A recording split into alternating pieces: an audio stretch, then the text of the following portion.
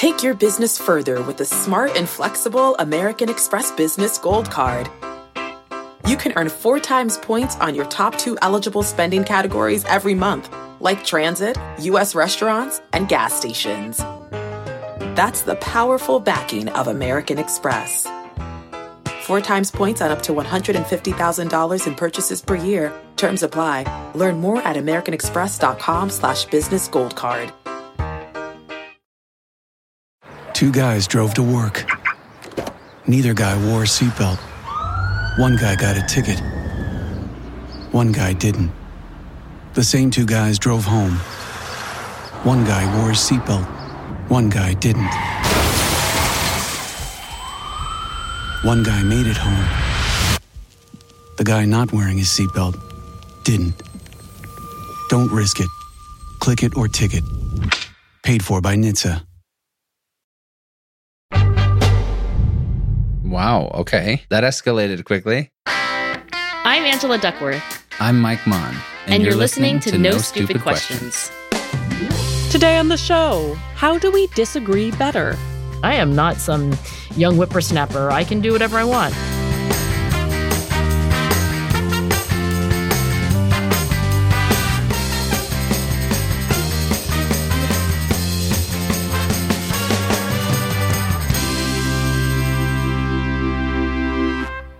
Angela, as a human being who lives on Earth, I think you and I and every single person can connect with today's question. Okay. I'm all ears, yes? It was a joint question that interestingly was submitted by 2 U.S. governors, 1 Republican and 1 Democrat. Now I'm really all ears. Okay, here's their question. They say there is so much hostility and contempt in the world today, especially around politics. It's okay to disagree, but we have to learn to disagree in a way that is productive and not destructive. What would you recommend to help people disagree better? Governor Spencer Cox, Republican, Utah. Governor Jared Polis, Democrat, Colorado. Wow, I feel the weight of responsibility. So, and I should give as context that Governor Cox, the Republican from Utah, is the chair of the National Governors Association. So all 50 governors have this National Governors Association, and they rotate the chair between a Democrat and a Republican, and Governor Polis is the vice chair. But Governor Cox sets the kind of theme for the year for the National Governors Association, and his thing is how do we disagree better, which is obviously where this question comes from. And if you'll humor me for a minute before we dive deeply into their question, I wonder if you'll do a quick exercise with me to demonstrate something.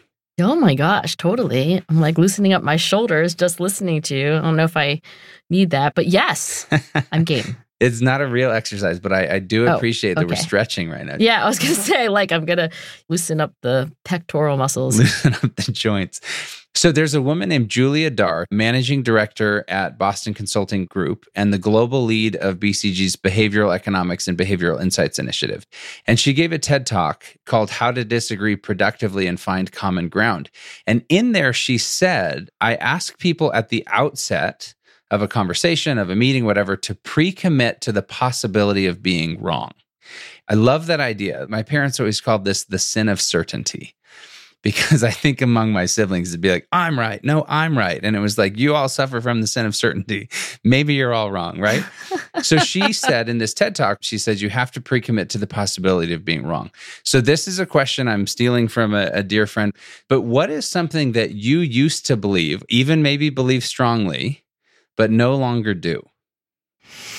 So I don't know Julia Dar. I think it's interesting that she uses the word pre-commit, because I will say that pre-committing actually has a very technical meaning in behavioral science. It means when you create a penalty for yourself in the future if you don't follow through on what you're doing. So it's interesting. I don't know if Julia Dar means that people like take a $20 bill out of their wallet and, you know, put it on the table and say, like, if I am judged by this group as having committed the sin of certainty and not even being open to the possibility of wrong, then you could take my $20. That would be true pre-commitment. But I will try to introspect and think of a time where I was guilty of the sin of certainty. And then I'm wondering if I can think of a time where I was redeemed by having recognized my mistake it certainly wouldn't be about anything political, only because I haven't actually had strong and informed opinions about anything political. I think it can be about anything, right? Just something you used to believe, but no longer do. I'll give you an example from mine. Yeah, can you go first? Can you model this and be vulnerable? Well, I don't know how vulnerable, but I remember years ago, a bunch of my friends were posting on social media that they were running these overnight relays. And basically, it's a 24-hour relay that goes over 200 miles, and there are 12 people, and you each have 3 legs. So runner number 1 will run the first leg, the 13th leg, right? Okay, you just rotate. Over time, you have these 2 vans. And I remember sitting there looking at their stuff thinking, that is the dumbest thing I've ever seen. Who would want to run through the middle of the night for a day and a half? Plus, you have to be in the van. Like the time that you're not running, you're like in the van. And, exercise, your body is warm and then it gets cold. So you're tightening up and your muscles are getting sore. Yeah, and then it's sounds horrible. Okay, it's 2 a.m. Now go run another 10 miles and then get back in the van with no sleep, drive to the next place. And I just thought this is the dumbest thing I've ever heard of. Right. Fast forward, I have done 8 of those all over the country, and I loved them. So you changed your mind. Yeah, it was just something that I used to believe was really dumb, but I no longer believe that. Right. It's a simple exercise, but the reason I ask it at the beginning of this conversation is I think so much of learning to disagree better is just acknowledging that maybe what we think we believe so strongly could be wrong. Maybe if I was wrong on a simple thing like running overnight relays, might there also be a place where I felt a total knee-jerk reaction to X or Y where I'm wrong again? So I guess the most personal thing for me would be, in my research on grit, I got very taken with the idea that high achievers are people who are kind of indomitable in their will, and they are obsessive in their pursuit of a single goal. So what's very hard for me is to then be criticized for this research, right? It's just really, it makes me defensive, to be honest. I'm like, what? You don't believe that this is true? But when I think about meeting, I want to say he was a young academic, but it was years ago. So this is somebody who's now a professor. His name is Anindya Kundu. And I met him because he had written, I think, like an op-ed. It was an essay on how my perspective on grit and achievement was limited and perhaps misguided. Now, he was a sociology PhD student at NYU, and his training and his perspective said it's not about indomitable will and the individual against all odds.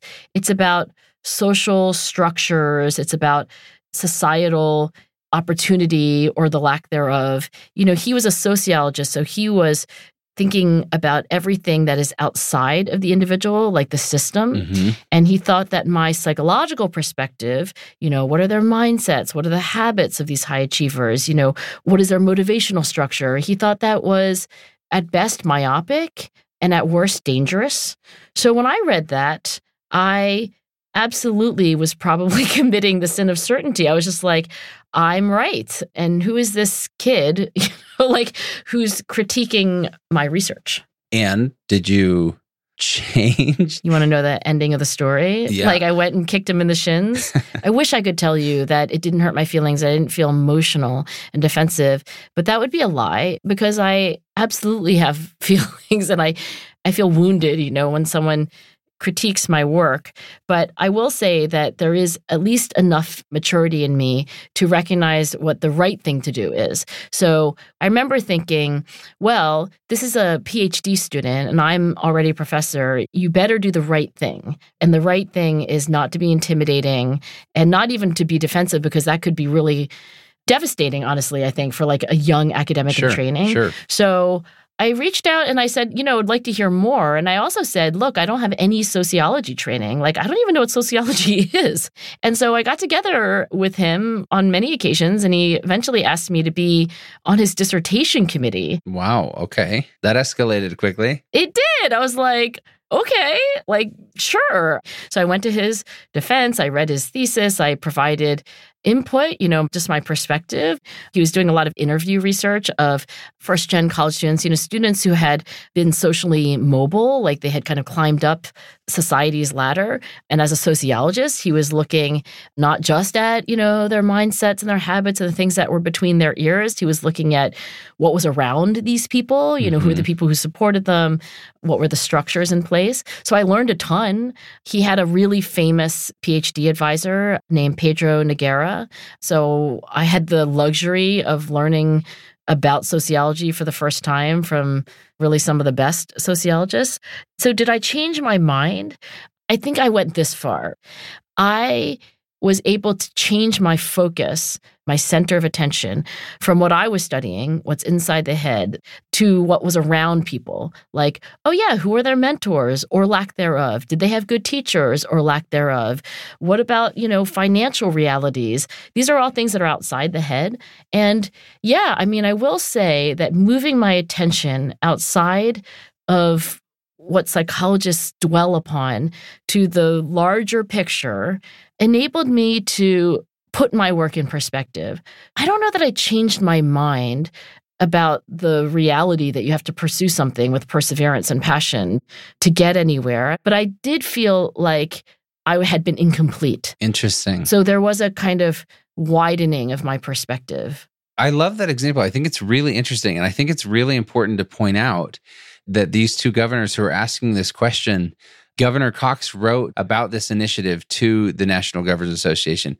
He said, Americans need to disagree better. And by that, we don't mean that we need to be nicer to each other, although that's helpful.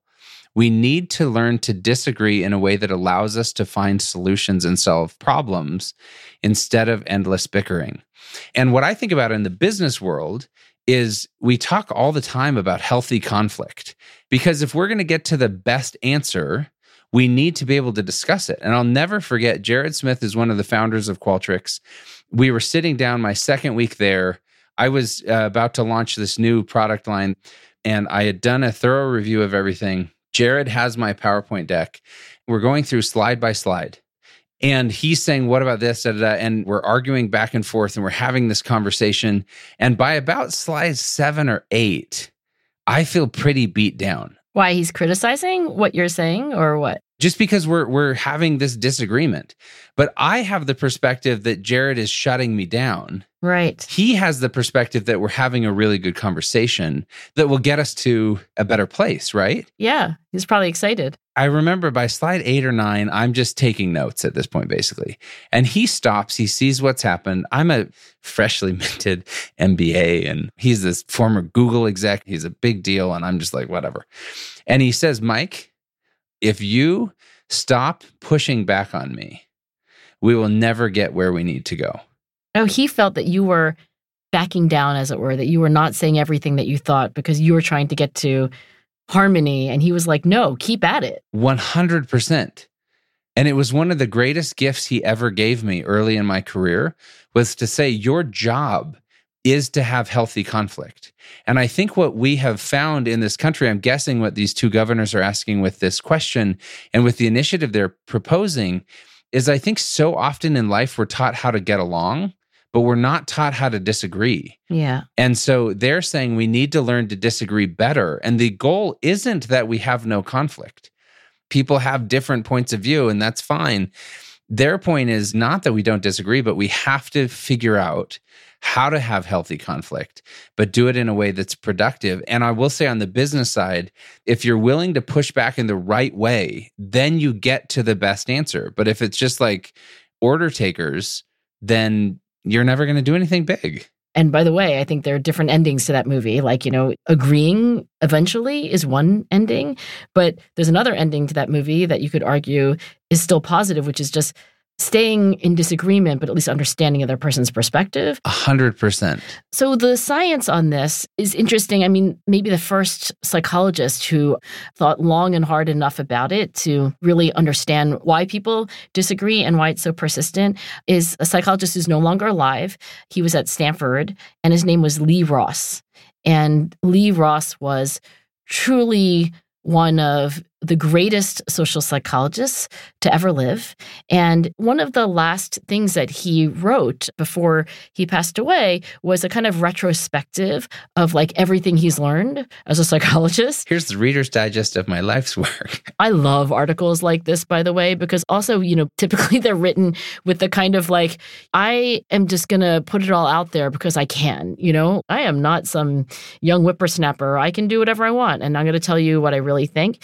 And what he talked about was naive realism, which is that when you have a perspective on anything, even when you like look at something, you're like, oh, that's a bottle, that's a duck, like that's a whatever. Like you look at it and it feels like you are directly experiencing reality, like it's just truth. It never feels to you like, oh, that's my subjective view. Like I think it's a cup or I think it's a duck or whatever. Like it's like it's got the feeling of just truth.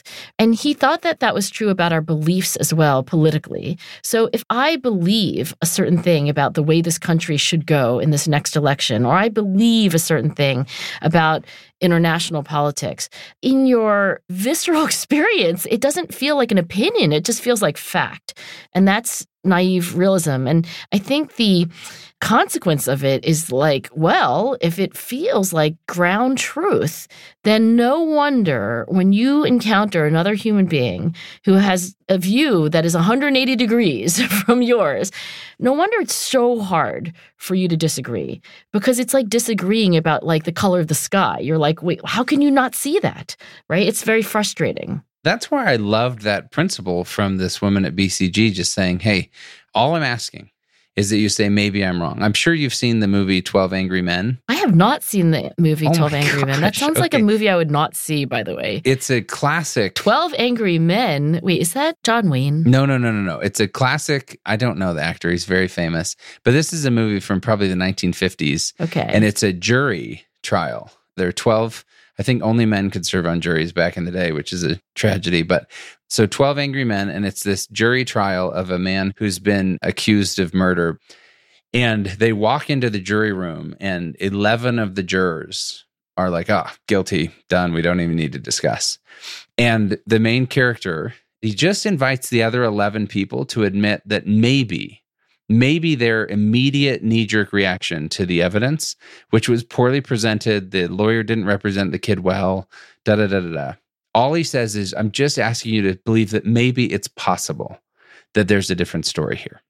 And by the end of the movie, the case against the young man is completely unraveled. Everybody realizes he's not guilty. He's been set up. But it was just because one man said, hey, I want everyone else in this jury room to think that it's possible that maybe it's not like this. Right. Anyway, look, I think Angela and I would love to hear about conversations you've had with people that you disagree with, and tell us about the experiences that went well and maybe the ones that didn't go so well. How can these interactions be not only civil, but positive? So record a voice memo in a quiet place with your mouth close to the phone and email it to us at nsq@freakonomics.com, and maybe we'll play it on a future episode of the show. Also, if you like the show and want to support it, the best thing you can do is tell a friend, maybe even a friend you disagree with. You can also spread the word on social media or leave a review in your podcast app. Still to come on No Stupid Questions, Mike and Angela discuss the difference between disagreeing online and disagreeing in person. You see a very sweet tweet about, hey, happy anniversary to my spouse. And then the comments are just like, I hope you burn in hell.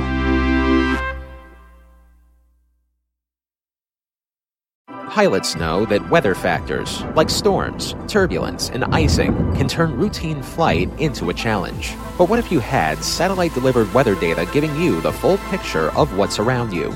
With SiriusXM Aviation, get coast-to-coast, high-resolution weather info, all without altitude limitations or line-of-sight restrictions. Fly confidently knowing you have the best information available to make decisions in flight. Visit SiriusXM.com/aviation to learn more. Two guys drove to work. Neither guy wore a seatbelt. One guy got a ticket. One guy didn't. The same two guys drove home. One guy wore his seatbelt. One guy didn't. One guy made it home.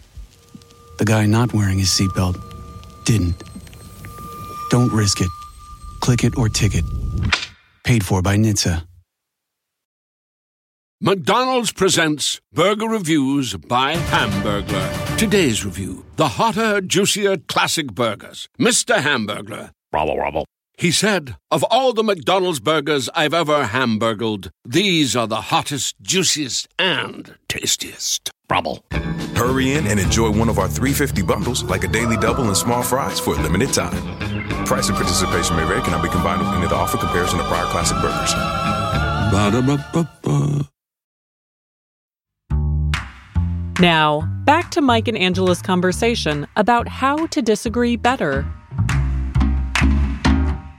So I don't know whether you've heard of adversarial collaborations. It's one of Danny Kahneman's inventions, but has gotten less attention than like thinking fast and slow and cognitive biases and so forth. I've absolutely heard of it. I think it's a fascinating concept. Tell us about it. You know, Danny is a Nobel laureate psychologist. He got the Nobel Prize, of course, in economics, but most psychologists that I know would say, you know, he's perhaps the greatest living psychologist. He has this term called adversarial collaboration.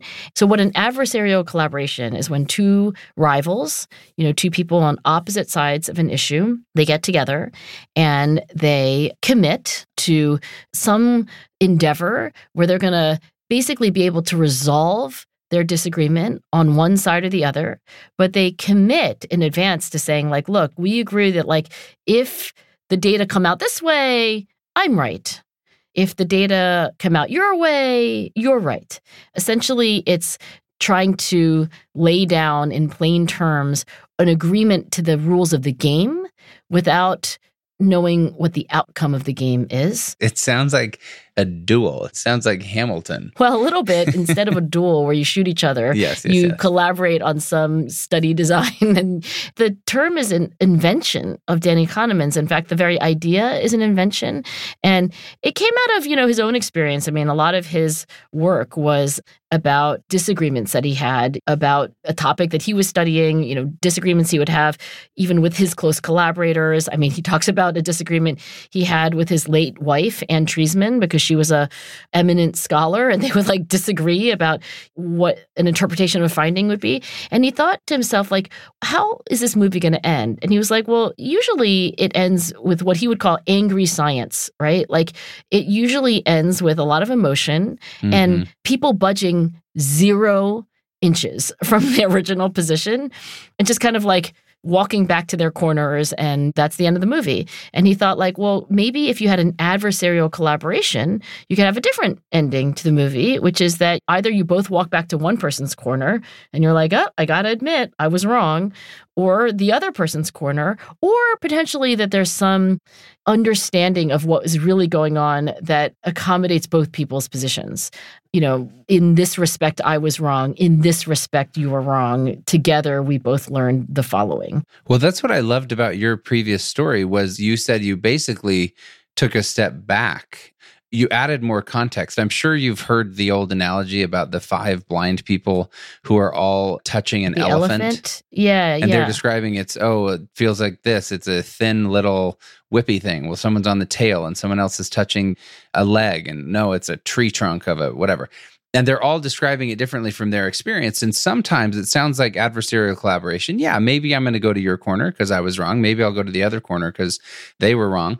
But maybe we just zoom out and we're all right with different contexts. So, you know, it's a both and. Much better than either or. I mean, if you ask me how well adversarial collaborations actually work, first of all, I will say one limitation of adversarial collaborations is that people don't do them very much. Like he debuted this idea, you know, like Danny Kahneman's like the Beyonce of social science. So you would think that everyone would be like, oh my gosh, let's do an adversarial collaboration because most scientists have an adversary of some kind, right? Sure. It's rare that you're studying something and you have like no critics, that there's nobody on the opposing side.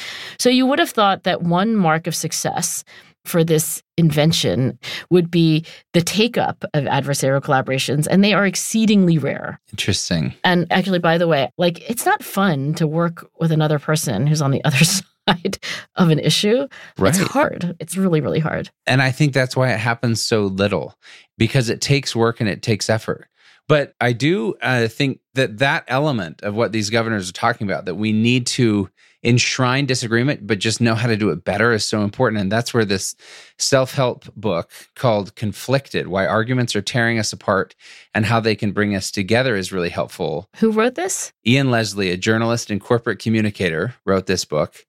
He said, the only thing worse than having toxic arguments is not having arguments at all. Because productive disagreements neither reinforce nor eradicate a difference, but make something new out of it. Humans cannot aspire only to put our differences aside. They must put them to work. So, one thing I want to talk about is, what do we do to disagree better? How do we actually do it? And here are some of the things that I found really interesting from a variety of really random sources.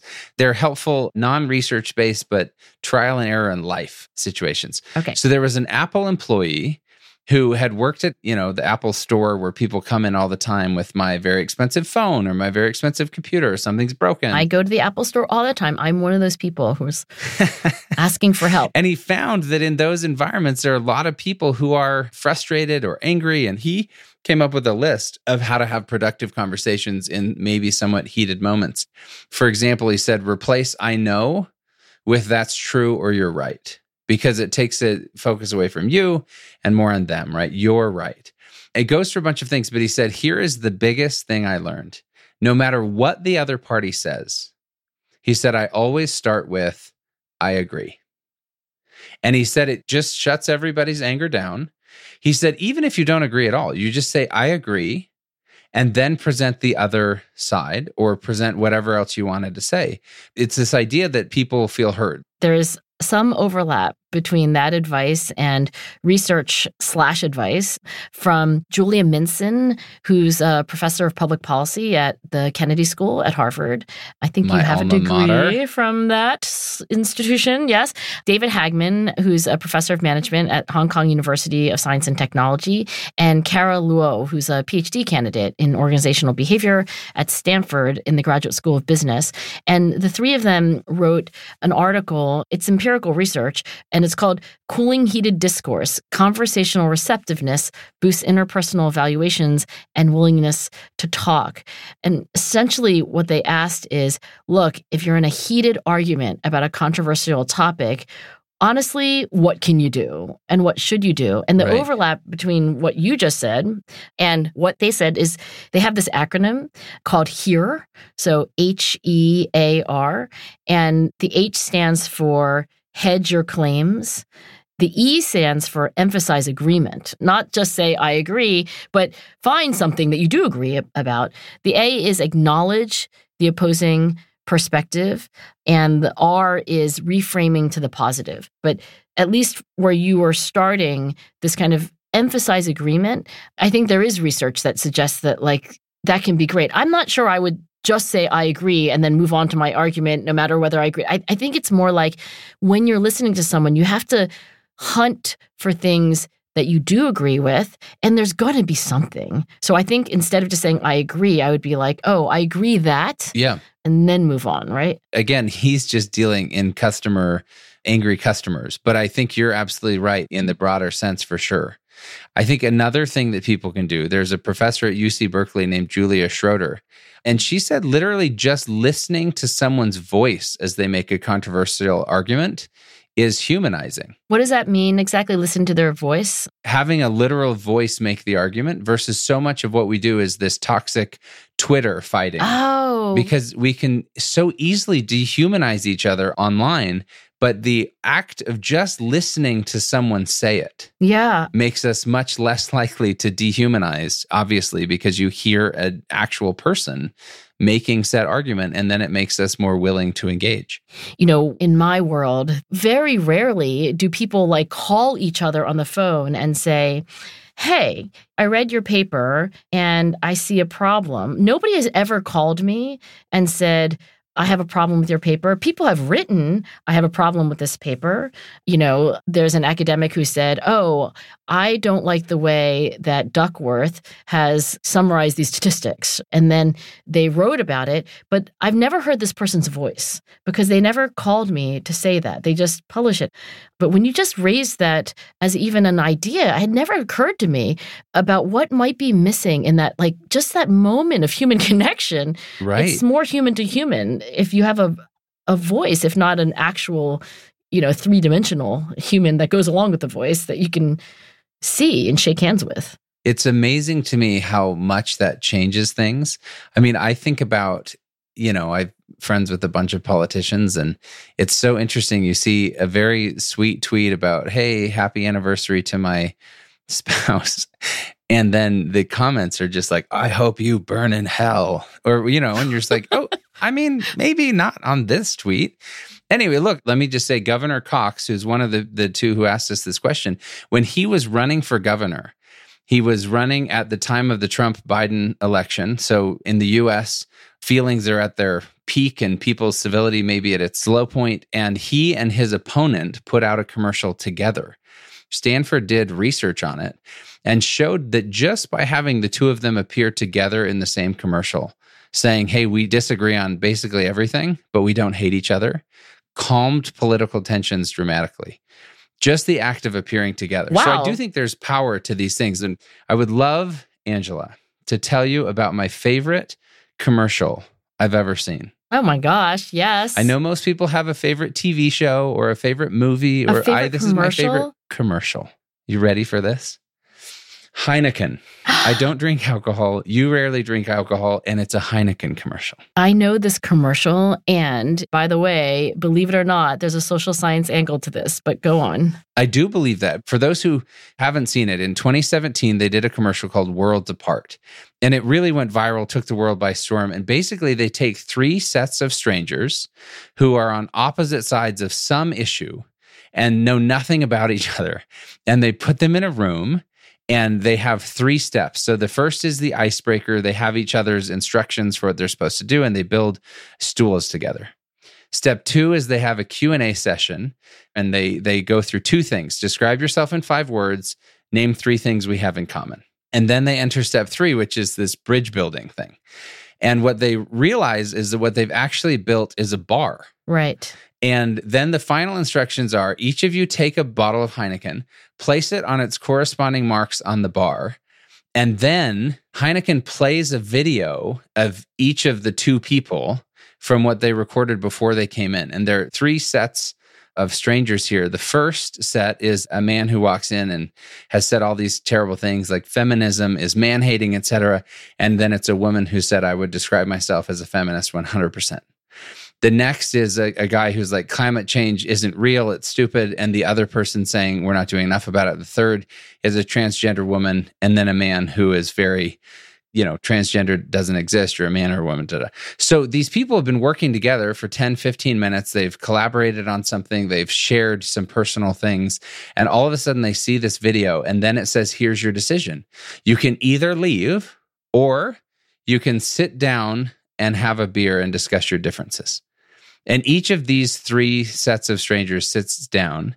And I'll never forget the man who had started by saying, hey, I don't believe that transgender is a thing, is speaking to this transgender woman. And he says at the end of the commercial, I've always been brought up in a way where everything is black and white, but life isn't black and white.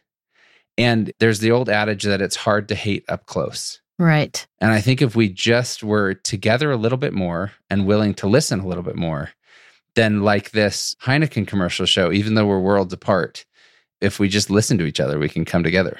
It's a great commercial. And there were social scientists who are involved in a mega study, so a tournament style study, where the idea was, how best do we strengthen democratic attitudes in the United States? Because whether you're on the left or the right, I think we would agree that democracy is a good idea, but how do we strengthen democracy, and how do we at least agree to disagree, like do this better? So there was a mega study identifying interventions to strengthen Americans' democratic attitudes was actually led by a very young academic named Jan Volkel, who I know very well. He's at Stanford.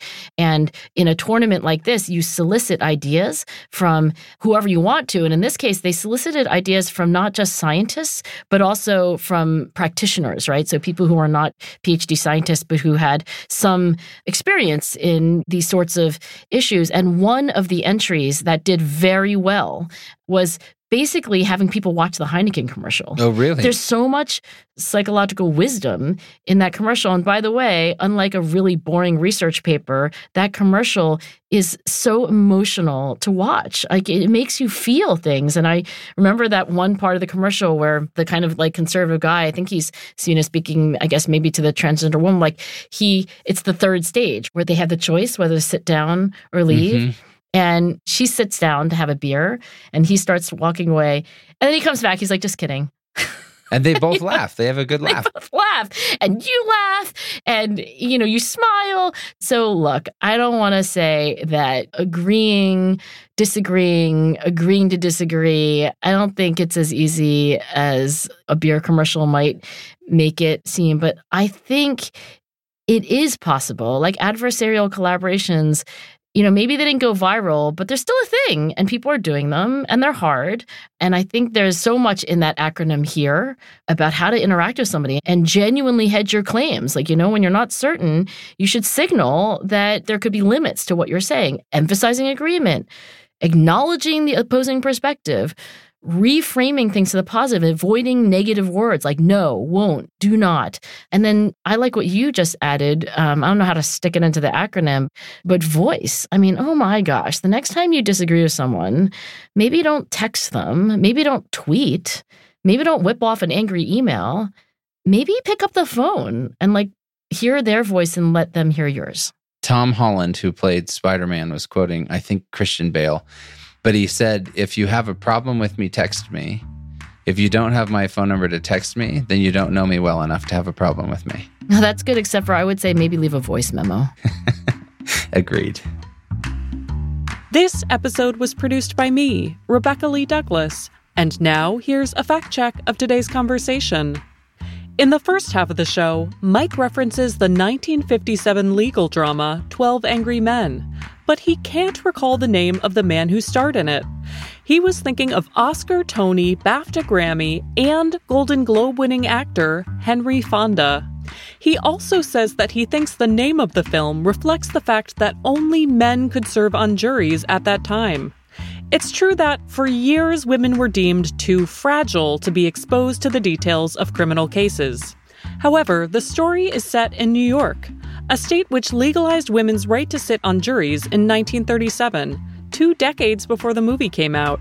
In 1895, Utah became the first state to permit women to serve on juries. But it wasn't until Taylor versus Louisiana in 1975 that the Supreme Court ruled that excluding women from jury service violates the requirement that members be drawn from a cross-section of the community. Finally, Angela says that adversarial collaboration is Daniel Kahneman's invention. It's true that the famous psychologist coined the term, but he wasn't the only one to come up with the concept. In 1988, Gary Latham, the former president of the Canadian Psychological Association, and Israeli psychologist Miriam Erez worked together to design a series of experiments to resolve a scientific dispute they were having about goal setting. Kahneman, unaware of this work, independently developed a similar protocol a decade later. That's it for the fact check. Before we wrap today's show, let's hear some thoughts about last week's episode on the relationship between creativity and happiness. Hi, this is Jason. I enjoyed listening to your episode about happiness and creativity.